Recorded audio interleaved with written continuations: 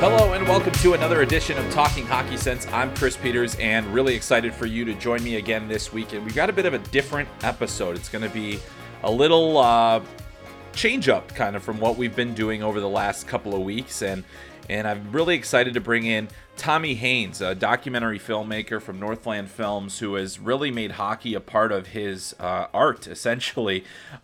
He has previously directed very popular and intriguing documentaries. One about pond hockey. You may have seen it, pond hockey documentary, where they follow a team at the very first ever U.S. Pond Hockey Championships and interview a whole bunch of people about the passion of outdoor hockey. And it's a really fun documentary that came out around 2008. And then in 2010, Forgotten Miracle, the documentary about the 1960 U.S. Olympic hockey team that won the first ever gold medal. And it is, I own both of these movies and they're fantastic. And Tommy has another movie coming out very soon that I think will be of particular interest to Talking Hockey Sense listeners and the people that follow Hockey Sense with Chris Peters, because it is all about Minnesota high school hockey, and the movie is called Hockeyland. It should be out this summer. Tommy's going to explain a little bit of the hockey, but it's a really fascinating. They embedded with two high schools in northern Minnesota, including Hermantown, which has been one of the real powers of late, and then they also went to Eveleth, where if you know much about USA Hockey, Eveleth was such an important place for the number of players that came out of the Iron Range in Minnesota in the very early days of USA Hockey and U.S. national teams. A lot of the all-time greats before really players started getting into the NHL came from Eveleth, Minnesota. So I think you're going to really enjoy that conversation, because we talk a lot about process. But another reason this is a different episode is I've finally decided to do a Q&A with my listeners. I'm really excited to do it. I've heard it on a lot of other podcasts. But I want to, kind of throw it out there, and it's all inspired in part by the fact that if you are a subscriber to Hockey Sense with Chris Peters on Substack, on Friday, my draft rankings dropped. So top 45 players, if you want access to that, it is part of the paid subscription option on Hockey Sense with Chris Peters. So please, if you have not yet, take a look. See if you only have to do a month subscription to get access to everything. And if you don't want to continue after that, you can cancel right away, or you can do an annual subscription or a supporting subscription. All are welcome. I really appreciate everybody that's supported the website so far. And I've gotten some great feedback on the NHL draft rankings, and we will talk heavily about the NHL draft in this episode, particularly in the Q&A section, but I've got a few other notes that I want to get to as well. So we're going to do the Q&A portion after the interview with Tommy, because I just really, part of the reason to get him on here is because things are starting to kind of build for this movie that he's got coming out in the summer, and I just think that it was a little something different, a little change of pace as we kind of gotten out of the college season, moving into more of the draft season. I'll also talk a lot about today the World Under-18 Championship, which I'll be going to in Texas. It starts next week, and so we'll have a little bit of a preview there. But yeah, so basically, this is kind of all that's going on right now. We've got a lot to get to, so I'm going to start this off. I'm going to send this over to my interview with Tommy Haynes in just a second, but once again, want to remind you that it is really important to subscribe to the podcast, rate and review it. We need more reviews. We need more ratings. We need your help to get this podcast out. If you really enjoy it and you'd like to support it further, one of the best ways to do that is through just sharing on social media, telling friends, and then also providing ratings and reviews on the various podcast apps of your preference, so that it kind of lets more people know what's out there and what's available. And I'm so thankful for that. And also, if you do subscribe to Substack with Chris Peters on Hockey Sense with Chris Peters on Substack. I'm one of these days going to get my own title right on the podcast. But anyway, if you subscribe to Hockey Sense with Chris Peters on Substack, that's hockeysense.substack.com. That is another way to help support this podcast. It's all part of the same media operation. I'm completely independent. I'm completely by myself. I'm really reliant on subscribers. So I will continue to shamelessly plug that website and ask for subscriptions, because basically that's how I get to keep doing what I'm doing. And if you enjoy it, and you want me to keep doing it, I will need your assistance in doing that. So but this has been so much fun. The podcast has really been one of the things where it never ever feels like work. It's just so much fun to talk to you every single week. And I hope that you've enjoyed the content that we've been able to provide and the interviews that we've been able to provide. And if this is your first time listening to this podcast, make sure to go back to the archives.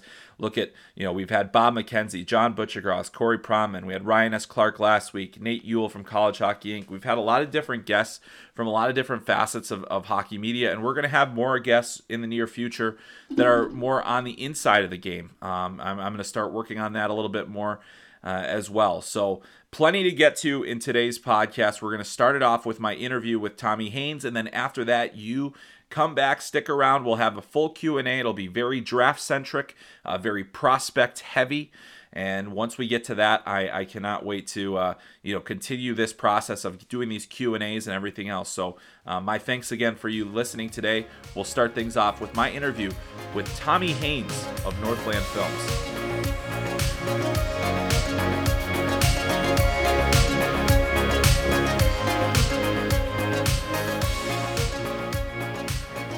Well, when I started this podcast, I wanted to make sure that I brought in a variety of voices that either cover hockey or are involved in hockey, and this is one of our more unique guests today. And I'm really excited to be joined by Tommy Haynes of Northland Films, who has been combining passions with hockey and filmmaking. And so you are our first filmmaker, but Tommy, wanted to welcome you in to Talking Hockey Sense, and really appreciate you joining us this week. Yeah, thanks for having me on, Chris. This is great. Yeah, well, people should know you from hockey movies before. Pond Hockey, which was a kind of a cult classic documentary in the hockey communities in the mid 2000s, I guess you could say, or the late aughts, if you will. Yep. And then you also had Forgotten Miracle, which is one of my favorite hockey documentaries about the 1960 team. But now you're working on a project called Hockeyland. Why don't you tell us a little bit about that? Because I'm really excited to see this all come together. Yeah, we got really, really fortunate. It's been something that I've been wanting to make for about a decade. Since Forgotten Miracle came out in 2010, we were looking at doing some, northern Minnesota town and trying to follow like a day in the life of one of these like hockey teams.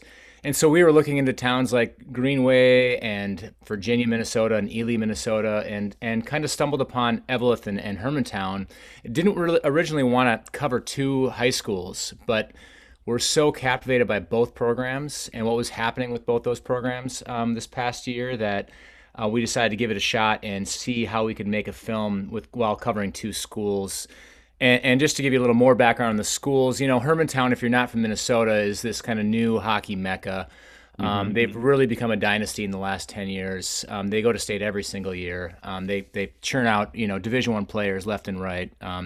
Current NHLers, even Neil Pionk playing for the Winnipeg Jets. So they're really a powerhouse. We wanted to find out what was going on with that program, why they were so successful, and what kind of made that program work. But then we also we're curious about Eveleth, which is like this classic Minnesota high school hockey program. They won the first ever high school hockey tournament back in the 40s. And, it's been kind of a slow decline for them over the last like 50, 60 years. And we knew that they were going to consolidate with their neighboring school, Virginia. And so this is one of the last seasons that this Golden Bears from the Eveleth team would ever exist. So we want to make sure that we captured and documented that. And so that's how it all got started. Yeah, I mean, it's one of those that, obviously everybody knows about high school hockey in Minnesota, but I think there's a different level when it comes to northern Minnesota. And you're familiar with that as well. I mean, this is a very personal project for you, isn't it? Yeah, I grew up on the Iron Range, and it was 1981 we moved there, and I was 5 years old at the time. And as most hockey fans know, the Miracle on Ice happened the year before that. So every kid in northern Minnesota was skating. Every kid in the block, that's what you did. I think 7 of the 20 Miracle on Ice guys are from northern Minnesota, from Duluth on up to Roseau. So that's pretty incredible. And 13 of those guys are from Minnesota in general. So you could basically form an Olympic team with just Minnesotans that year. So I kind of got caught in the excitement and fervor for hockey when I was 5, and it's never gone away. And so the town I was from is called Mountain Iron. Grew up playing on this little rink called South Grove Rink, same rink as Matt Niskanen. So yeah, really got into hockey and wanted to kind of return to my roots in a way, and see what was happening. So Eveleth is very close. In fact, Mountain Iron is consolidating with Eveleth this next year. So a lot of personal reasons for me to cover this story as well. Yeah, I mean, for people that don't know, Eveleth is really one of the at one point was really like the center of American hockey, and really is part of USA Hockey's history is dotted with people from Eveleth, and it's where the U.S. Hockey Hall of Fame resides as well. And people always wonder, why is it way up there? Well, it's like this is the only place it could be when it was formed, just because it was such an integral part of everything. So, I guess having the opportunity to work with this team, and this is pre-pandemic, right, where you've been able to actually be embedded with these teams. So it actually, we had a normal season. The Minnesota high school hockey season of 2019-20 was kind of the last the last normal thing to happen in 2020. We had a state tournament, and we were lucky to have one this year as well. But so I mean, just what was the process like of getting embedded with these two teams? And at that time, Hermantown had Blake Biondi, who was one of the best players in the state, and one of the most highly regarded draft prospects at the time. So I mean, this was a really exciting time to be with these two schools. So I just, what was that process like of getting into those two programs? It was a challenge, just not because the communities weren't super welcoming, but just for us to be able to film this whole project within 4 months, and get the trust of these families that quickly, was going to be difficult for us. And so, we did our best just to kind of not be too intense right away, just kind of have our cameras off in the corners and lay a little low. But as the process went on, we got to know the Biondis really well. We got to know the Dowd family really well from Hermantown, and a few of the Eveleth families as well. And it really became a story of just four boys from these two towns. And yeah, it was pretty amazing to become very good friends with them. As I make documentaries, you find this over and over again. Is it starts out with an idea that soon becomes more than that, and you build these relationships and friendships with the people that you're filming, and so they become collaborators in a way. So yeah, it was a pretty amazing journey for us. And like you said, we finished shooting, I think, on March 8th last year. I think that was Mr. Hockey award ceremony, which Blake won. Right. And then I think the state shut down just 2 days later. So we wrapped principal photography 2 days before the pandemic really hit. So we got so lucky, so lucky. Yeah, I mean, geez, yeah, that. I think really like the day the world stopped, I think was like March 11th, where everything just like, that's it, we're done, this is it. So yeah, I mean, and what a great bit of fortune to be with Hermantown for that season as well, just in terms of all the different drama that came from that season, and obviously having Blake Biondi win Mr. Hockey is, the pinnacle for any Minnesota high school hockey player. Yeah. It's funny how that works out when you're when a plan comes together like that. So I mean, as you kind of followed the season and it unfolded, could you even believe kind of the good fortune that you had with the story that you were going to be able to tell with that? Yeah, I think with films that become great films, you do need a little bit of luck, but we did try to research. That's what I was saying before, with the 10 years of kind of looking at what stories we wanted to cover. We knew Hermantown was going to be in contention, and we knew Blake was going to be a Mr. Hockey finalist. So that stuff we did know beforehand. They were coming off of like a pretty tragic loss to Greenway the year before. So you had a sense that Hermantown was not going to be screwing around this year, and we're going to make a serious run. And then the Eveleth guys, they had 15 seniors on the 20-person roster. So just not only drama, but just like the emotions of that with these guys. This is it for them. We want to make sure we captured that. So I do think we did enough research knowing that there was going to be, just a lot going on in this season for both schools. Yeah. Well, I just kind of knowing and following Minnesota high school hockey, this is, when I saw that this was a project that was happening, I was really excited about it. From a mutual friend, Tom Snee, who, is kind of tipped me off, and I thought, well, this is just perfect. So, and the fact that we're kind of you've kind of gone through all the principal photography and everything. So I guess where does the project stand now, and what are some of the things that you're doing currently to kind of finish off the project? Yeah, Tom's a great guy, by the way. Yeah, His brother Mike runs College Hockey Inc. right. The Snees are great Duluthians. Um, but yeah, we're right now in the middle of the sound mixing stage. So we just finished the score last week, and now it's out at Skywalker Sound where they make all the Star Wars films and Black Panthers and all those things. They actually took on our project to do the sound mix for. So that'll take roughly 3 to 4 weeks, and then we will try to find a big festival in the summer to launch it at. And then hopefully, I mean, fingers crossed, but this pandemic settles down and we can do some theatrical stuff in the fall, specifically in Minnesota and just hockey communities across the country, and just yeah, kind of tour around with the film at that point in time. Yeah, that'd be great. That'd be really fun. And I think you know, there's also a Kickstarter going on right now. I did want to bring that up because I mean you guys had tremendous success with that with a lot of people Mhm. backing you. So I mean there's a lot of belief in this project as well. I think that's one of the benefit of kind of starting a Kickstarter or in my case starting a small business with subscriptions trying to get people to sign on and believe in your vision as well. So I mean, as a filmmaker, it's got to be difficult to make these kinds of movies. So I guess things like that. I'm just kind of wondering about the process of getting things through Kickstarter and trying to get the funding for something like this. I mean, what's the process like, and is that one of the more challenging elements of documentary filmmaking? That for sure is just because most docs don't have the $1 million budgets that the big Star Wars and action films you see. So it is a struggle to raise the normally doc budgets are about $500,000, so you got to raise that, and us as Northland Films kind of self financed most of this. So the Kickstarter was a nice moment for us to be like, let's see what kind of community backing, community support we can get, as we're in the finishing stages here. And so it was just nice to see people come out in the masses to help make that Kickstarter successful. And I mean, I think across the country and including Canada too, there's just such a tight knit group of hockey fans, and it's a hockey community out there that I think will be excited about this type of film. Even though it's Minnesota, even some East Coasters and some Yeah. Canadians might like it. They might relate to the stories that we found here in Minnesota. And so I'm excited, yeah, to have this film finally released. Late summer, early fall.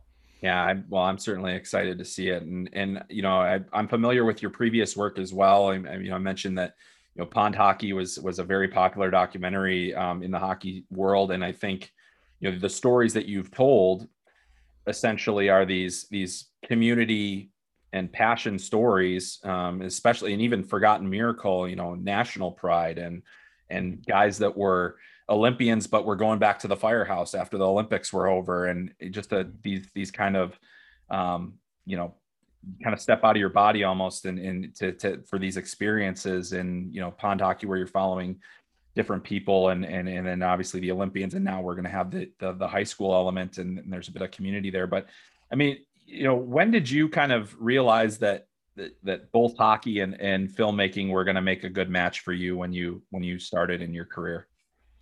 Well, first of all, my fiction world, I was trying to make some fiction films earlier on, and they were terrible. So I think documentaries kind of naturally was the direction for me. But a funny story was I was in film school in 2004 and went out to Sundance and watched a bunch of films out there. One was Napoleon Dynamite, and I met the director after the show, and I said, do you have any advice for an upstart filmmaker? And he said, yeah, just do what you know.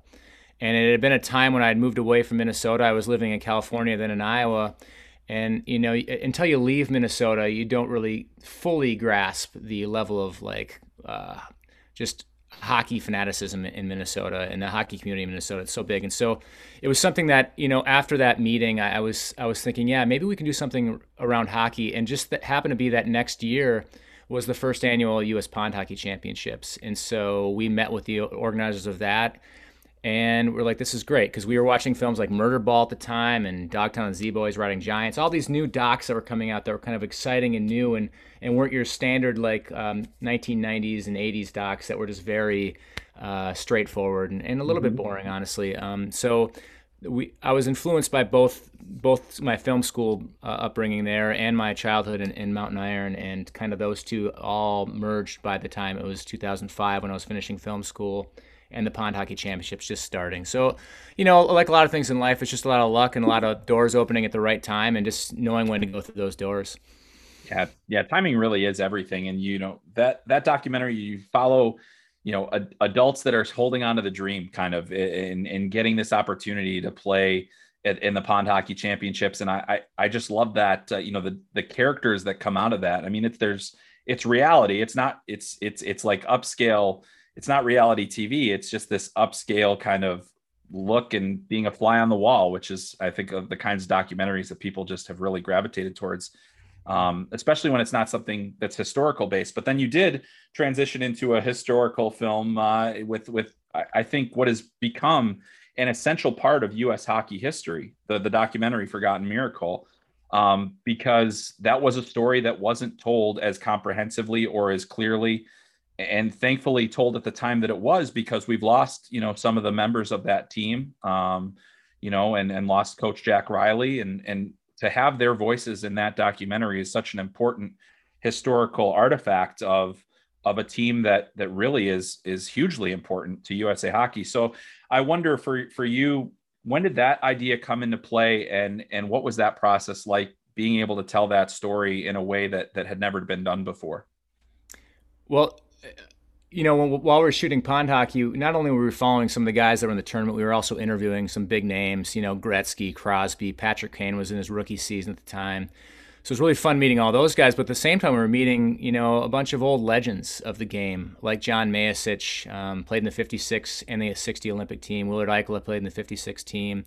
Wendy Anderson is a former governor of Minnesota, played in the 56 team. So we were meeting all these guys during the shooting of Pond Hockey. And I think it was Mayasich, when we were interviewing him, he was bringing up this 60 Olympic team, which, at the time, I think it was 29 or 39, and I naively had not really heard of them before. And I'm like, wait a minute, there was a miracle before the Miracle on Ice? I didn't know about that. And so that really was the spark that was of curiosity for us, to pursue that a little more and see like what's happening with that. And we already knew John then at that point in time, so we asked him if we can come up to Eveleth and film some more, and then he connected us, I think, to some of the old 1960 guys, and that's how the whole thing kind of took off. And we shot that film really fast because we wanted to make sure we were getting it in time for the 50th anniversary. So we shot it in literally 6 months, edited it in 6 months, and had it out in a year. So it was really rapid fire on that film. But yeah, like you said, key timing, not just because of the 50th anniversary, but these guys are getting old. They're in their 80s now, and so we wanted to make sure we captured their voices and their story before they passed. Yeah, and it is such the other thing that I love about that film is it gives you an opportunity to see, a lot of action footage that was not readily available. You see different things like Bill Cleary scoring an insane goal, or like all the skill of the players of that time, and the talents of the Soviets and the Czechs and the Canadians, and just the different stories. And there was also a bit of kind of illustration involved too, to kind of help retell some of the stories, which I thought was great. But I think Jack Riley is maybe one of the forgotten heroes of hockey as a whole. He was the head coach at West Point for so long, passed away a few years ago. His family continues, the family coaching tree continues at Army with Brian, and his grandson is Brett is now the head coach at Long Island University. So it's just generations that he's created. But one of the other things that story tells is the story of Herb Brooks, and the it's kind of mythologized now. But that was maybe one of the clearest representations of what actually happened. And I thought that was such a neat thing to hear from. I mean, were there any other things over the course of that whole process that really stood out to you as moments that hockey fans should be more aware of? Well, yeah, the Herb Brooks cutting, the last guy cutting that team to bring in the Cleary brothers, was a pretty big one, right? But yeah, just, I mean, all of the stuff that was happening with USA Hockey at that point in time, there's so much development going on within hockey. John Mayasich talks about, kind of being one of the earliest people to develop a slap shot. And he talks about it as a good and bad thing. It was fun for them to be practicing that and kind of learning from some guys that were playing the pros, like the Blackhawks, like just starting to do the slap shot at that point in time. But then also kind of like he also says, he's saddened by the slap shot in a little ways too, because it limited some of the creativity that was around before that, with just the passing and the one touch and all that. So, but just hearing these guys' stories, like you had alluded to with the firefighter Jack Crane, like gets back and goes to do be a fireman, then like the day after the Olympics, there was no fanfare. It's really, I think all three of these hockey projects, one of the main themes is just this element of nostalgia. And obviously, pond hockey's that kind of goes to the roots of the game.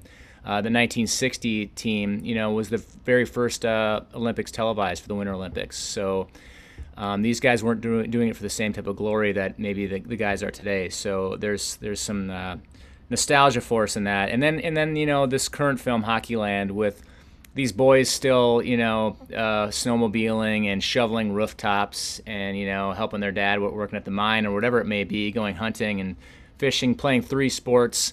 It just seems from another era almost. And so I was interested to see if that was actually true. And most of it was. I mean, they have iPhones and they do Instagram and all that, but a lot of it's still, there's a lot of nostalgic quality still present.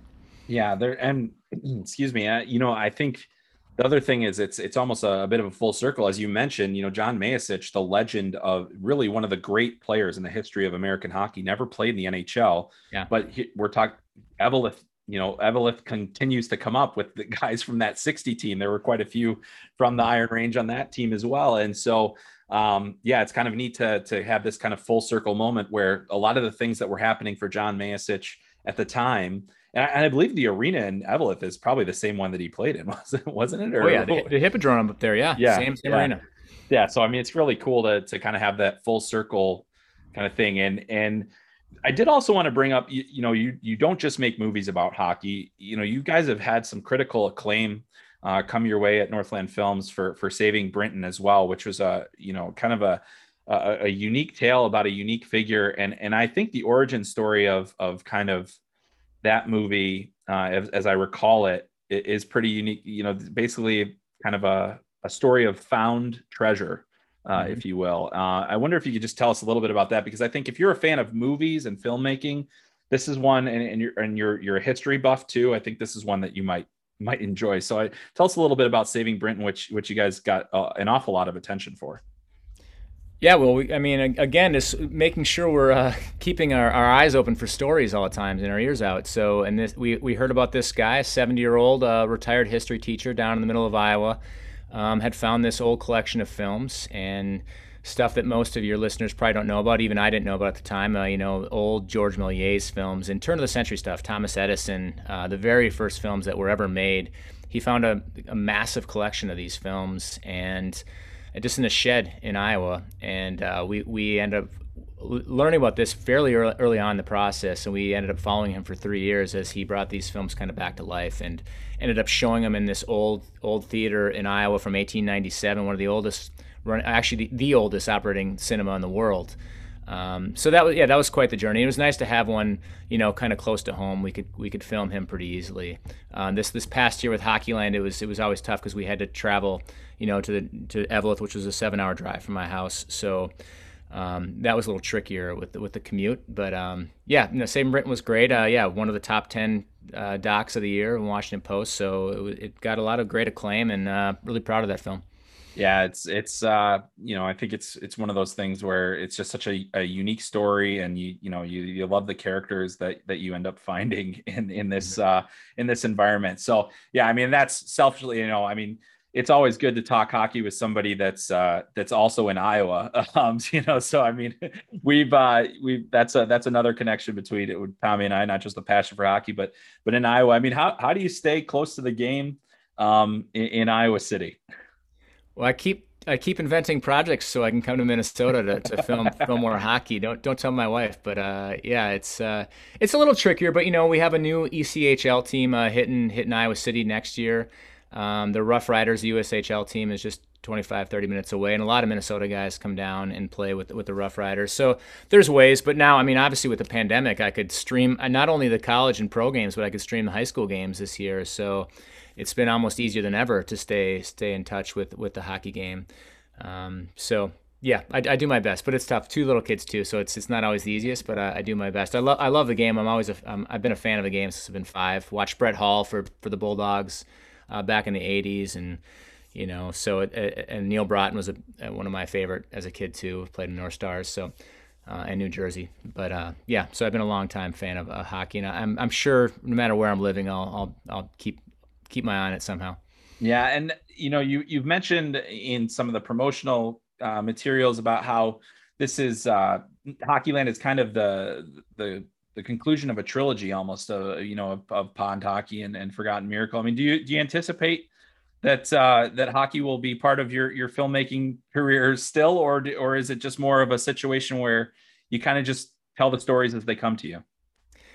Definitely more the latter as they come, but I could see this becoming a Fast and Furious series of 9 potentially. Yeah, why not? If the stories are there, we've already had people have been pitching us new ideas about doing a female version of Hockeyland, or we have ideas come to us all the time. So yeah, it's hard to see this ending with 3, but at the same time, I really think these 3 do a nice job of kind of encapsulating at least the passion for hockey in the States. It's yeah, I think that's pretty present in this film. Yeah. That's one of the things that just really stands out is just the kind of a picture of passion, and that's really if you fall in love with hockey, it's hard to not fall really hard for hockey. It gets in you, and I think having films like this that showcase that is a really neat thing, and I think I guess the only other thing that I wanted to ask you about, and just kind of as we're getting through this, but how can people kind of follow Hockeyland? How can they follow, can they still get involved in the Kickstarter? What are some of the ways that people can potentially help out or follow the process and potentially see this when it comes out in the summer? Yeah, well, I think we're just at hockeylandmovie.com, and we have all the socials, I think, on there that you can get attached to. The Kickstarter is officially over, but we are still looking for 1 or 2 producers to come on board, so they can Okay. email us productions at Northland Films if they're interested in becoming a producer. But yeah, we should have. I mean, a lot of news is going to be coming out in the next couple months about where to see this film, and we're excited to get this thing out there. I saw that you had Bucci Grass on a week or two Yeah. ago. He's one of our favorites too in the industry, and has a passion for the game. And I was lucky enough to meet him while shooting pond hockey back in '07. We went to visit his outdoor rink in Connecticut. But he's been a long time ambassador of the game, especially the college hockey game, which is honestly my favorite. I love the Mhm. NHL, love high school, but college hockey is something about it that's fun to watch. And it was fun watching the last Frozen Four. I was hoping for the Bulldogs to pull that one out, but that UMass team was they were a tough one, and Yeah. yeah, they didn't even have their starting goaltender really against the Bulldogs, and still kind of found a way to win that game in overtime. Yeah, I know. Yeah, what a story that team became. I mean, they had a goalie out for COVID protocols, and then he was able to come back and shuts out the Huskies, St. Cloud Huskies in the championship game. Just a wild team. That team might make a good documentary someday. But Yeah, yeah. yeah, but Tommy, this is so great. I really appreciate you taking the time to share the story. I think it's I really appreciate your films and the fact that we have these different avenues to showcase the passion for hockey. And if you haven't yet, folks, please do check out the movies, and also northlandfilms.com, where Tommy's the whole library you can learn more about each film. And Tommy, all the best to you with this next venture. I really can't wait to see it. I think it's going to be a great movie, and a great documentary. And yeah, let's hope for the best, and hope we see it in the summer, and so it gives us something else to look forward to in this time where we're always looking for things to look forward to. So Yeah. thanks a lot for joining Talking Hockey Sense this week. Hey, no, thanks for having me on, Chris, and good luck with the podcast. I'm excited to hear more shows. I'm subscribed, and I'm ready to go each week. All right, great. Thanks a lot, Tommy. Once again, my thanks to Tommy Haynes of Northland Films for coming on, and that was a lot of fun to talk about a bit of a different side of hockey, and certainly there have been so many great hockey documentaries out there, and he's now about to contribute his third to the to the process. So many thanks to him, and a quick shout out to Andrew Sherburne and JT Haynes as well, also of Northland Films, who have been working on those movies, and are great partners at Tommy's, and really, again, thanks to them. All right, so now it's time to get to the Q&A portion, and you always wonder what kind of questions you're going to get from listeners, and certainly we'll continue to do this, but I was really impressed with a lot of the questions, because it covers a lot of the ground that I was hoping that we could cover in this. And after the Q&A, I have a couple of other things that I need to add, just kind of as things that you need to know coming into this week, and kind of where things are going in the next couple of weeks with both the website and the podcast. But Was really impressed by the questions that I got, and I got quite a few, so we're going to get rolling right away. And the first comes from at Starlax_HS. And with the past 2 seasons being essentially cut short, are NHL teams worried about long-term growth issues for the players? The talk of the past couple of seasons is the lack of elite talent in this one. So it's a good question, because I think, we have talked about it a little bit on the pod before, but one of the things that I actually thought about over the process of considering this question was, I do think that there are some growth issues. The lack of playing time, the lack of experience, basically a missed year of development is tough. I think the hardest part at this point is the lost year of experience. And even though teams are playing, even though teams are working, and in a lot of cases, unless you're in Ontario, they're not getting the same exact kind of experience. They're not getting the same kind of schedule. They're not getting the same kind of travel. So all of those things kind of matter in terms of the development of the overall player. So that is one of the things that I think is of concern. It's basically a lost year of that experience, and now you have to gain it somewhere else. And maybe you're behind the 8 ball in a couple of other different areas of your game. Maybe your skating needs to improve further. Maybe there's a few other things that need to kind of come through. But I think that this is a really tough year on so many fronts, and we're doing so much projecting on essentially a tampered sample, if you will, because it's kind of it's not the norm. And so we're dealing with a bit of unprecedented nature here. Now, you look at different things like a player like Dylan Guenther, for instance, who's one of the top prospects for this draft, averaging 2 points a game in the WHL.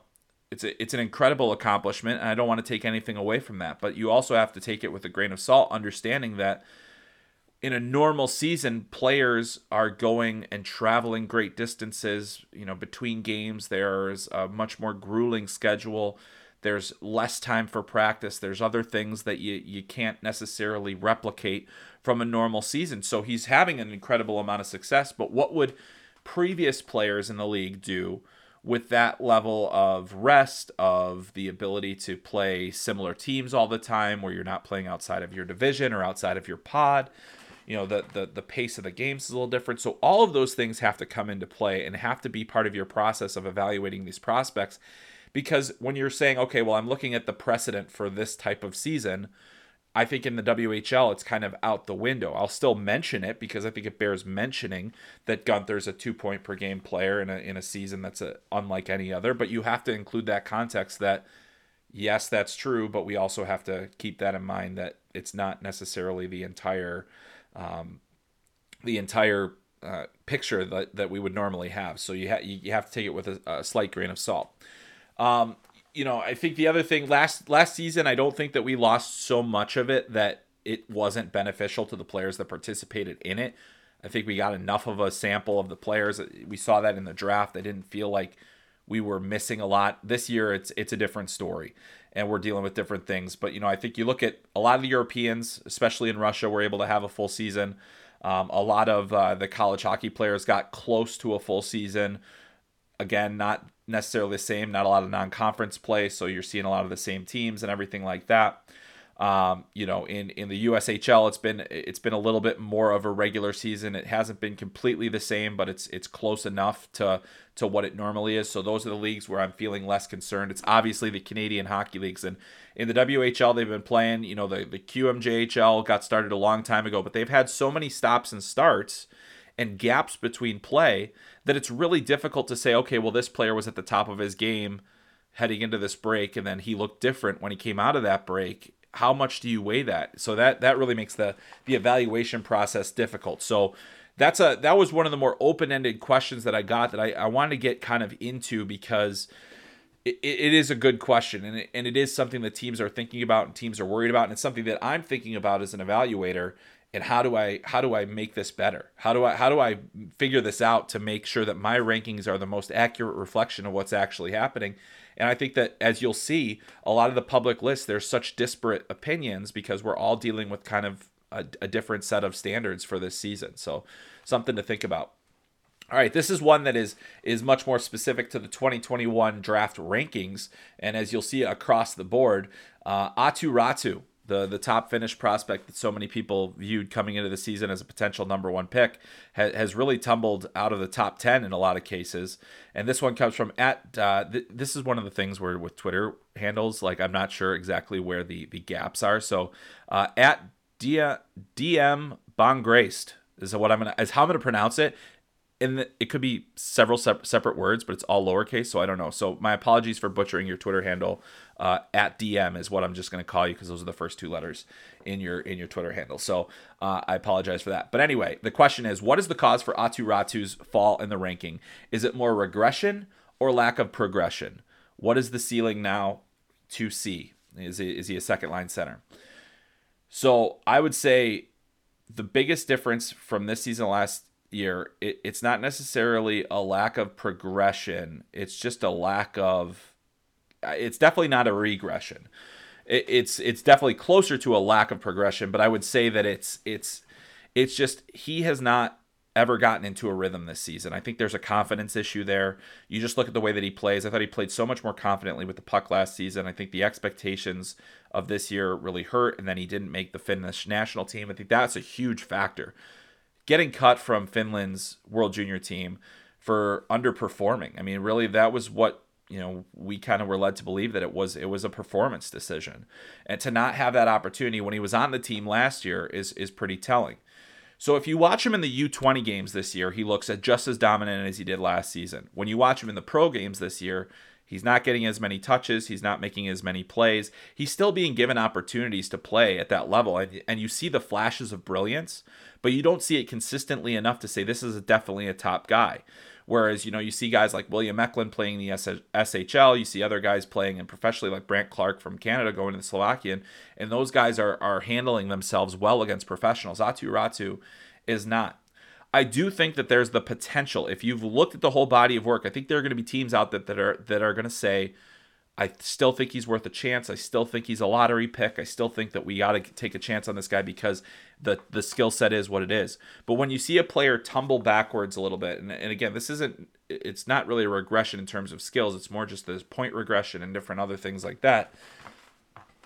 He is teetering kind of on that level where it's like, I'd love to see what he could do with a full season, a regular season. What if things were normal? Those are all the types of questions that we ask. But I think, we've seen guys in the past. I think Brandon Saad is an example I always bring up of a guy that did not live up to expectations in his draft season, but still became a really, really good NHL player, and probably in a redraft goes as high as the top 10 in his draft year, as opposed to being a second round draft prospect. So I think that Aatu Ratu is not going to fall out of the first round. I don't think he's going to fall out of the top 20. But I do think that there's now a little more projecting. Is he a center at all? Is he better on the wing? Is he defensively responsible enough to be a center? Does he do enough things? I think he can be a play driving center at his best. I do think that a number 2 center is a legitimate projection for him still. But there's a lot that needs to be sorted out, and I don't blame teams if they're not willing to take the risk. All right, this next one comes from @_Kenneth Clark. The difference between what's the difference between the junior leagues, and which is your favorite to watch? Now, this is a great question because I actually get this often, and it changes on a year-by-year basis. I think it really depends on the class, the level of play. It's all cyclical. If you're going to ask me in a given year, I'll say that my favorite league to watch is the USHL. My favorite league to watch is the OHL, the WHL. It really all depends. I think the year that Kirby Dach and Dylan Cousins were in, I'd say I would have said the WHL. It was a really fun league to watch. I watched a ton of their games and, came away, blown away by Kirby Dach over the course of a season. But to go back to the original point of the question and the differences between the leagues is, they are all different. I think that the USHL is a much harder league to score, and I think it mimics the college game much more than it does the NHL game, where it's much more defensive minded. I think this year things have really opened up. A lot of players are producing at a high level. There are a lot of higher end offensive players and high end skill players in the league. I think that's always been the case. I think that's going to be interesting to see kind of where everybody ends up. But with the USHL, it's kind of more, defensive minded. They have a lot more teams that can really make it difficult to play against them and cause low scoring affairs. In the OHL, I think it's kind of the most complete of the leagues in terms of, they have some really great defensemen. They have some good enough solid goaltending on a year-to-year basis. And then they have usually the players that are the most skilled, by per league. I think the reason you get that is, a lot of guys get sent back to the OHL that were drafted already. So you're seeing a lot of guys playing in their second or third year of junior hockey when you're evaluating the draft eligibles. And they're, you look at some of the seasons that guys like Phil Tomasino and Nick Robertson so to be able to play against those types of players for the draft eligibles is really important. I think in the QMJHL, it's always been a difficult league for me to evaluate. It's not the one. It's usually to the point where, hey, you look at the top guys and you're trying to look at those second tier guys and they don't pop as much as those top tier guys. I think that's a league where, the top players can really separate themselves much more than they can at the OHL or WHL levels. I think that there's been a bit of a misnomer in the Q. They've had a lot of high scoring games, but I don't think it's such an inept defensively league. I think that's kind of become a trope over the years. I think that's just the players, the skill that they have in that league has really grown over the years. And if you're a really good goal scorer or a strong forward, you're going to have an opportunity to have some success in that league and put up some really nice numbers just by virtue of having some separation between the best. So if I'm in a normal year, I'd say that the one that I enjoy the most from an entertainment standpoint is the OHL. I just think that they typically have the highest concentration of elite players of the junior leagues. And so that's one where I'm definitely, if I'm watching those games, I have a little bit more fun. But I've seen I've seen bad games and great games in every single league that I've covered. And, I just think that if we're looking at entertainment factor, the O is the one that really jumps out at me. All right, we have a college hockey related question here because I think this will impact college hockey for a long time. And this comes from @BenjaminA.Weiss. Given the NCAA is issuing a free year and the recently passed one-time transfer rule without having to sit, curious for your thoughts on the implications on both college recruiting as well as when NHL teams pull college players they have drafted. All right, so this is a really interesting one on a number of fronts, and I like that Benjamin included the NHL aspect of this because one of the things that players have not had a lot of in recent years in college athletics period is leverage. And there's a lot of varying opinions about how that leverage should be used. But I think in general, I'm a proponent of the transfer rule because I think it empowers players a little bit more to make some more decisions that are very significant for the rest of their lives when it comes to their development, where they want to go with their hockey careers, where they want to go with their academic careers. I mean, there's not always a great fit. There have been plenty of instances where players have lost their scholarships or have been, had a spot and then it got it taken away and were asked to try to find somewhere else. So there are all these different things that come into play. On the NHL side, I do think that it gives teams a little bit more, or players a little bit more leverage, because usually the only piece of leverage that they had was, well, I'm just going to go to the OHL, or I'm just going to go to the NHL. I'll sign my deal now and I'll play in the AHL and make money and that'll be fine and I'll just develop and I'll continue to move on. Now they have the opportunity to go to another school. I think that there are instances, and I know the thing that really concerns coaches at the moment is recruiting players, and then, basically when they don't get what they want in terms of playing time, power play opportunities, all those different things, instead of working to earn that, they will transfer instead. That's just what they decide to do. And I totally get why coaches are upset about that. But I think players with that mindset, the players that are unwilling to earn or and sometimes they'll think that the coach just doesn't like them, that things aren't fair. There are all those different kinds of things that kind of come into play. It's the players with that mindset that are I'm going to find what I need elsewhere don't always make it. You're looking for players that are self-motivated, that will work to earn things, that hold themselves accountable. So I think that it's more difficult for the players that are, of the mindset that they can move around. But it does change recruiting too. It changes recruiting because now you have to think, am I going to get this kid for 4 years? Am I going to get this player to be, here? Do they have the mental toughness to handle not being as big of a role, having as big of a role as a freshman?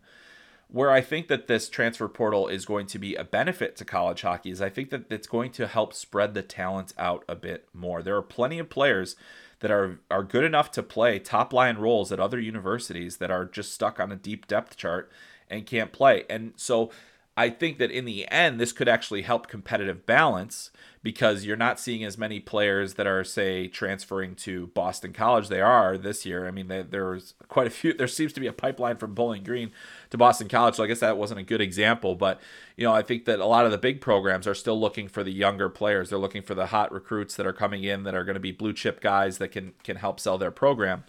As opposed to going through the transfer portal. But as we've seen in the last Frozen Four, it helps to have an older team. So I do think that there are going to be, we're essentially in a free agency period of college hockey, which can be a good thing, can be a bad thing. And I know there's a lot of different varying opinions about what it should be, but I think that, now that the players have some leverage, it is a good thing. I do think that, it helps the players that, you can't let one side hold all the cards. And so from a kind of a freedom of movement perspective, it's good, but I do think it's going to make things a lot more challenging for college coaches as they try to keep teams together and build towards national championships. All right, the next one is actually an AHL related question. I'm glad to get this. And at Leo Bar 6, who's a big Kings fan, asked if I could talk about the Quinton Byfield's progress with the Ontario Reign and also the many other top prospects of the team and who has caught my eye. So the Ontario Reign is one of the more interesting teams in the entire AHL. Now, we're in an interesting year in the AHL period because all of the players from the OHL that have nowhere to play that are drafted are allowed to play in the AHL. And one of them is Quinton Byfield, who more than likely would have been sent back to junior hockey this year had things gone this way. But instead, he's getting to play in the AHL. And what I've loved to see from Quinton is there is progression right now. He is adjusting to the professional game. He's appeared in 28 games. He's tied for the team lead with 19 points, including 7 goals. He still has that speed. He's able to play at the pro pace. He's able to handle the pro physicality. Those are the big things that I think stand out to me right now. The other things, like just in terms of processing the game at a pro level, I think he's doing that. I think he's adjusting. Most of these guys are finding ways to adjust to the pace, and I think it's really intriguing to see what they're doing. And the Kings have such an important position. They have a really, really young roster in the AHL, and I'm looking at it right now on EliteProspects.com. The average age of the team is 23.7 years old, which is pretty darn young for an AHL team. They don't have as many of those top veteran guys that fill roster spots and help keep you more competitive. But you look at Byfield and the top scorers on this team, and they're all under 23.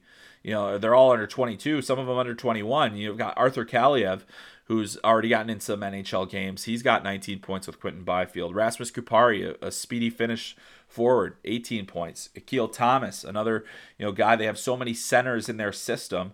I think the guy that struggled a bit but is really starting to turn things around in his season is Alex Turcotte. And it takes time. He did not have a great start to the year. He had an injury that he was dealing with. He had a pretty decent World Juniors. I thought he was really good at the World Juniors. And then he comes in and he starts his pro career in the AHL. And, it was a struggle at the early part for him to get his points. But now he's starting to produce. So you're seeing more of those guys get in there. And I think that the Kings have one of the most intriguing systems in all of hockey. They have basically one of the most important rebuilding plans because they've really tried to make the most of what they have in their system. And now they're all able to play within the Kings system. They're not all off in different places right now. They have them all under one roof. And they've got John Wroblewski, who is a guy I've known for a long time and a tremendous developmental coach who really allows players to play within their strengths. And I think that they're finding that now. And the other thing that I really like about what Robo has been doing there in Ontario is there's an accountability. You can't just play. You have to learn. You have to make those those types of things. And I think that that's one of the biggest things that you have to get at the AHL level is accountability of the players. Everything has to be earned, but you still have to make sure that those guys are getting their reps. It's a very difficult balance. And I'm actually hoping to have John on the podcast down the line here, because he's a fascinating individual on his own right. And he's got a heck of a team there, and they're not winning a lot of games. That's the thing when you have a young team in the AHL, not a lot of experience, so there's not a lot of veterans to kind of bolster the young guys. But this is kind of a throw them to the fire and see how they do. And so far, I think that you're seeing positive development for the Ontario Reign. So if you are a fan of the Los Angeles Kings, the future remains bright, and you're going to have a lot of fun with those guys. All right, our next question comes from @DHogan1982. Is this the best ever USHL year for draft eligible players? Seems like 8 to 10 non-NTDP players could be taken in the top 2 rounds. Is this a trend or a sign of other leagues not playing? This is a really interesting question, because I wanted to make sure and kind of go back and see what more recent drafts look like for the USHL. And I think, you're on to something here, because we look, Matthew Coronado, Mackie Samoskevich are 2 of the guys from outside the National Team Development Program that could go in the first round. Obviously, the NTDP is, plays in the league, but the U18s aren't necessarily a full participant. That's just a portion of their schedule. And so, you kind of take into different things into account. So if you're just looking purely at the USHL, but I think beyond the first round is where we could see a lot of noise made by USHL players. In my personal rankings, guys like Matthew Nyes and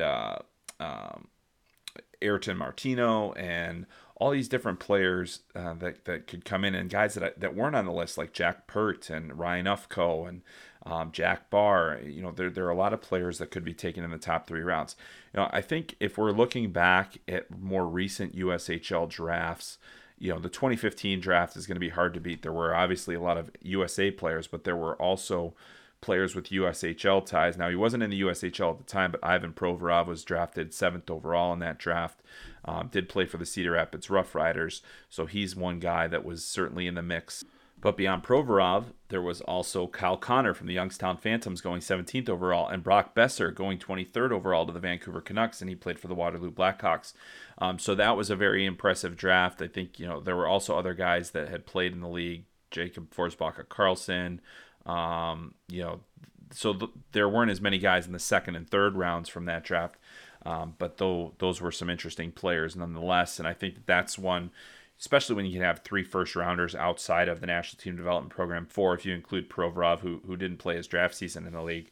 That's a pretty darn good haul for the league, and that's one of the ones that I think kind of sticks out in my memory. But there's no question in my mind that this year's draft is going to have a lot of USHL presence, just because there were a lot of players that went there and played that came from the CHL and were able to find homes there. You think about Cole Sillinger is going to be a guy that's going to be tied to the USHL. Obviously the 2 guys I mentioned, Coronado and Samoskevich, and then a whole bunch more in the second and third rounds. So I do think that this is a year where the USHL is going to make noise. Do I think that part of it is because the other leagues weren't playing? Yes, but I also think that the quality of the league this season was at such a high, and you look at the way that the goals were scored, the poor goalies in that league this year did not have an easy road. But I thought that we saw a lot of players step up. We saw, guys come from outside the league and transition very well. We saw some guys come into the league and not transition well at all. So it goes both ways. It shows how difficult a league the USHL can be for players that aren't familiar with it. But you look at some of the secondary guys that are going to come out of this draft that are not NTDP players, but quality USHL players. And I think we're going to look back at this year as definitely one of the highlights of the USHL in terms of the NHL draft. And it's just it's a phenomenal league. It really is. We had that question earlier about the leagues that we enjoy watching. The USHL is certainly the league that I'm closest to. It's the league that I get to see the most, so I nitpick it more maybe because of that. But it is a quality league where you're going to get great development, and you're going to get some really difficult games. And I live near the Cedar Rapids Rough Riders, who did not play this season due to the arena being destroyed by a storm that also impacted my family as well, and our property and everything else with the derecho in Iowa. But I always enjoy going to watch their games to see the highly skilled teams, because they're such a hard team to play against. And so you get a really good barometer for how these guys are going to perform under pressure. So that's what I like about the USHL. And yes, I do think this will be a very memorable season for the league. All right, so moving on. The next question comes from @L Pancari. So hello, Lucas. Is there a chance any of the Michigan Big Three in this year's draft turn pro, or do you expect them all to return to Ann Arbor for next season? I think this is a question that always comes up around the draft, and especially when there are guys that are getting drafted out of college. And I would say, judged on everything I've seen so far, it's that Owen Power is at this point the number one prospect in the draft. If he goes number one, I have a hard time believing that he'll be going back to school, just because it seems like the precedent has been set anymore that if you're the number one prospect, you have to go straight to the NHL. It's not always the way that it should be, but that's the way that it will be probably for him if he is picked first overall. Now, if he doesn't, that'll be interesting. There's a little less pressure, but I still think that there's a good chance that Owen Power goes directly to the NHL. At the same time, he is in the mix to be number one, but we've seen guys go back for college seasons and really have success with that extra year. So, could he go back and be a dominant player next season and then arrive at the NHL ready? We'll have to see, but I think that it's more likely that he'll end up in the NHL. As for Matty Beniers and Kent Johnson, who are both very high on the Hockey Sense draft rankings that you can see at hockeysense.substack.com, I believe that both potentially could come back. I think Beniers is potentially ready to go to the next level, but I think that he's a guy that will take his time to make that decision. He was supposed to go to Harvard to play college hockey. I think once you make that commitment, you're usually anticipating you're going to be in school for at least 3 to 4 years. I wonder if that'll be the same for Michigan, but Beniers is a guy where school is important to him. I think development is really important to him as well, and he'll have a lot of opportunities in front of him for what he can do after he's drafted. But that'll be an interesting call for him because I think it could really go either way. And then as far as Kent Johnson is concerned, I fully expect him to return to Michigan next year. There's a lot of strength training that needs to be done for him. There's, just in terms of getting ready for the NHL grind, I think that he has an opportunity to be a dominant player in college hockey next year. And no doubt in my mind that he and Thomas Bordeleau and some of the other guys from Michigan that I fully expect to go back for another season are going to be contenders for the Hobey Baker. They're going to have a really good team. They lost a lot from this team, but losing Cam York, that's a big loss for that program just because he signed pro with Philadelphia. But I think they have a lot of other guys that are going to be back. They're getting Luke Hughes this year. Also getting Mackie Samoskevich from the Chicago Steel, who's a potential first-round draft prospect. So a lot to like about this particular draft class, and I think that for Michigan, I think that we could see Power move on to the NHL, but I would not be surprised to see the other two come back to Michigan next season. So we'll see where that stands. All right, now for a little bit of frivolity and just fun, because I basically opened it up for any kind of questions. And so this one comes from @TexSR_Tanner1, Tanner Wilson. Could we see a new group of hockey movies, TV streaming shows, etc. from the success of Mighty Ducks Game Changers? Also, what NHL star would you want to see in a movie? All right, so if you've been following me on Twitter, I've got a little bit going on right now where I've been promoting the Mighty Ducks Game Changers, mainly because they sent a bunch of influencers jerseys. And I was like, I would like a jersey, so I started doing it kind of as a joke. And but at the same time, I actually do enjoy the show. It's kind of funny. It's on Disney Plus, and I have a young hockey player now who I'm trying to get into the show, and I remember how much the original Mighty Ducks movies meant to me as a kid. So to answer Tanner's question, I wouldn't be surprised to see more stuff. I mean, we're going to have a streaming show, a documentary series I believe on Amazon, starring the Toronto Maple Leafs in kind of a behind the scenes 24/7 kind of thing. I'll be very interested to see the quality of that. I think, we've got a little bit of fatigue on the behind the scenes shows just because the first 24/7 that they did was so unique. On HBO back when it was the Capitals and the Penguins playing for the first, you're playing for the Winter Classic, and I was just thinking about how cool that whole thing was. and so different and such a unique view. So I think we could see stuff like that. We just had Tommy Haynes on. He's got a hockey documentary coming out. I know of a couple other hockey documentaries in the works as well. And then there's also some stuff on Netflix where there's a hockey player who goes to England for some reason. So it was like he's going to advance his career. But I mean, I guess that could be a thing. So there is a lot there, and I just think about back when the Mighty Ducks first came out, and it actually, that series of movies had a significant impact on growth in hockey in the United States, because it also coincided with the NHL expanding to non-traditional markets. It was right on the heels of Wayne Gretzky going to Los Angeles. So it was kind of this perfect storm.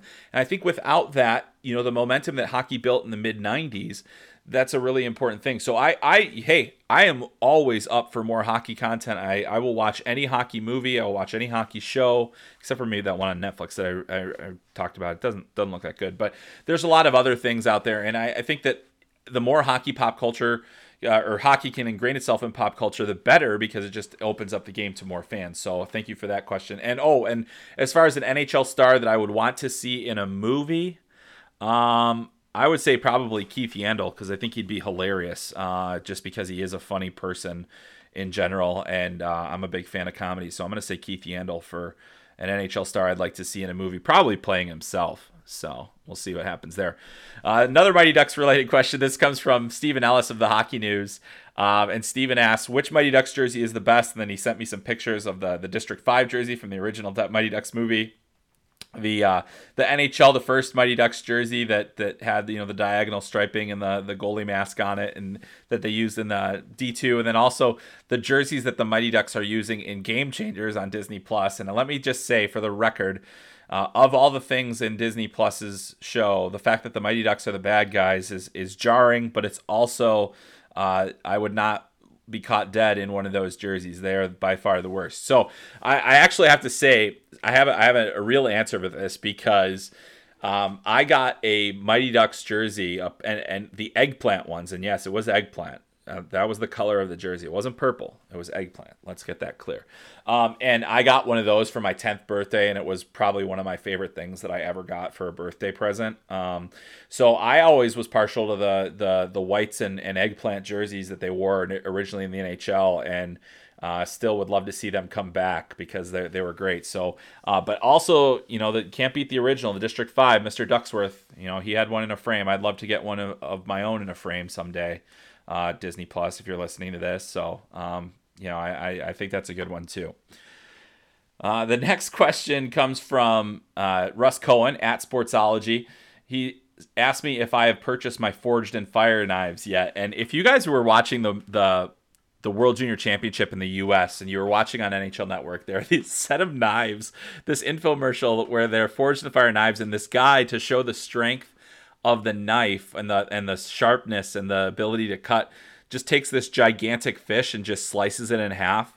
And I actually did say that I was going to buy one of those, and unfortunately, Russ, I haven't yet. But Forged in Fire knife people, if you are listening to this podcast, I am always open to free samples. So let's try that.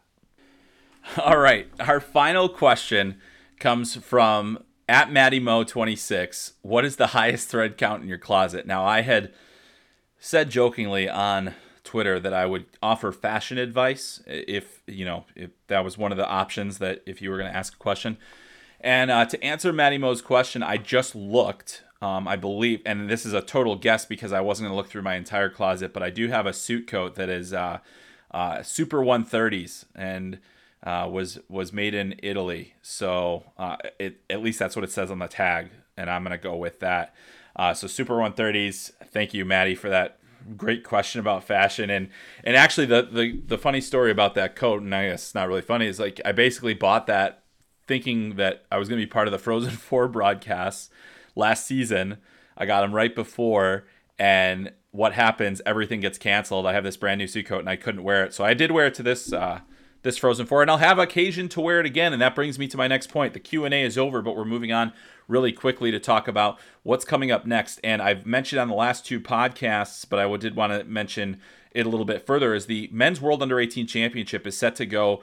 It starts on April 26th. You can watch the entire tournament, save for a few games that I believe will be on NHL Network this year, but you can watch it on hockeytv.com. And now, why am I giving Hockey TV a plug? Well, they have been nice enough to ask me to be the game analyst for all the games that will be taking place in Comerica Center in Frisco, Texas, which is where the U.S. and Russia and Finland will be. So I will be on the call for those games on Hockey TV. So if you like the podcast and you say, hey, this guy might actually make a good game analyst, and you're probably not saying that, but if you did, I'm so thrilled to be able to go to that and to call the games. I'll be working with, I believe, Jim Rich from Minnesota. He's an experienced play-by-play guy that has also done the World Juniors and a number of other high-profile hockey events. So really excited to be joining that broadcast and to call all the U.S. games, but also all the games that will be taking place in that arena specifically, save for the ones that will be on NHL Network, which I believe should be a TSN simulcast. So really excited to do that. So I'll have occasion to wear my Super 130s coat again that I'm sure at MattyMo26 will appreciate. So again, I'll be really excited to be in Texas for this event, but as we know, with all of these events that have happened over these last couple of years, or this last year in COVID times, is anything can happen at any moment and nothing is guaranteed. So we're obviously keeping our fingers crossed. The testing protocol is underway in Texas. All of the teams arrived on Monday, from what I understand, or at least were supposed to arrive on Monday. And Canada and the U.S. had actually arrived a little bit earlier. We learned on Monday, however, that Cole Sillinger, a top prospect for the 2021 NHL draft, currently playing for the Sioux Falls Stampede in the USHL, previously played before that with the Medicine Hat Tigers, which is the team that he will go back to after this season. He will not be able to play in the tournament, and there were no reasons given. However, TSN's Bob McKenzie, a former guest of this podcast, reported that Sillinger's issue was a COVID protocol issue. And so, as we learned with the World Juniors, is that a single positive test at this stage can essentially knock you out of the tournament, which is really unfortunate. And especially for a player like Sillinger, who's a dual U.S. Canadian citizen. This was going to be his first IIHF event, and he is a really good player, and so Canada's going to miss him. I think they'll be able to weather the loss, but still, that's a guy that they anticipated would be playing a pretty significant role for them at this tournament. So no Cole Sillinger. Also, there were some other random issues. One of the stories that came out of this tournament was Ivan Miroshnichenko, who is a 17-year-old player. He's an underage player for this tournament. He's a U17 by definition, a 2004 birth year. He was not going to be allowed into the country, as we learned from reports in Russian media. However, the Russian Hockey Federation, in concert with the IIHF, the USOC, USA Hockey, were able to get that sorted out, and Miroshnichenko will now be able to come play. He was actually supposed to be in the U.S. already. He's supposed to get a visa to play for the Muskegon Lumberjacks. For whatever reason, that was denied when he tried to come over earlier in the year. And then there was also, from what I understand, the issue, there's nothing really nefarious about why he couldn't come for the World Under 18s, but it's now sorted out. It sounds more like it was a paperwork issue more than anything else, but it had to get reviewed, and they had to get a second opinion or whatever. It all got taken care of, and now one of the top U17 players in the world will be in the tournament. He was the captain for Russia's Youth Olympics team a couple years ago when he and Matvey Michkov lit things up. And that brings me to my next point. We're going to the World Under 18s, and we're obviously excited about the players that are in the 2021 draft class, but we're also really excited to see the guys from beyond that. We already know that a guy I mentioned, Miroshnichenko, is in the tournament now. There's also Matvey Michkov, who's not draft eligible until 2023. Same with Connor Bedard. He's playing for Canada. Shane Wright, who we know, 2022 draft eligible. Jack Hughes, the new Jack Hughes, not the same one that plays for the New Jersey Devils right now, and not related to Luke Hughes, who unfortunately won't be in the tournament. But Jack Hughes is a 2022 draft prospect. He's healthy and able to play for Team USA in this tournament. So there's a lot of future talent on display in addition to all of the guys that are age eligible for the first time in this tournament to play as U18s, and really excited to see that. And this tournament has been such a proving ground for those young players. This is the place where I first saw Connor McDavid as a 15-year-old, saw Alexander Barkov play in this tournament as a 15-year-old. And so some of these younger guys like a Connor Bedard, this is a real opportunity to showcase to the world what people in their respective leagues have been seeing.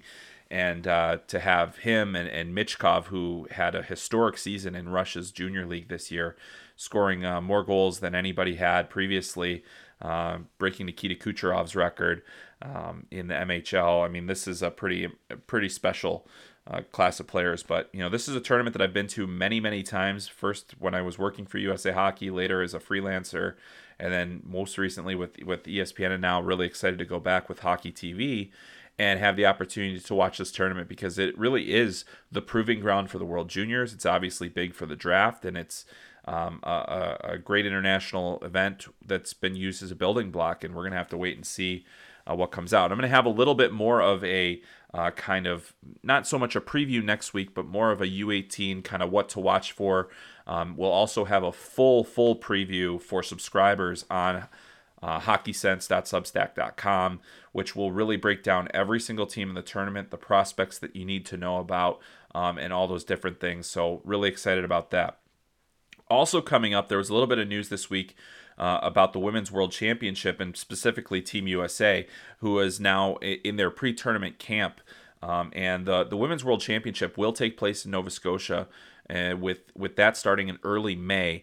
Really excited about that. We're going to definitely talk about that event more in future podcasts. But the news that broke this week is that Bob Corkum had stepped down as Team USA's head coach for the Women's World Championship. And that's significant because obviously this is a huge event for preparation for the 2022 Olympic Winter Games, and obviously an opportunity for the U.S. to defend their gold medal.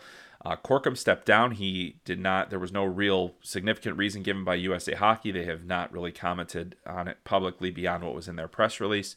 However, Corkum did tell the Associated Press that he did not feel comfortable with the COVID protocols. Now, in order for the team to do what they have to do to be eligible to play, there's quite a bit of protocol that they're going to have to follow in the build up to the tournament, during the tournament, and Corkum cited discomfort with that. And it was a very surprising announcement.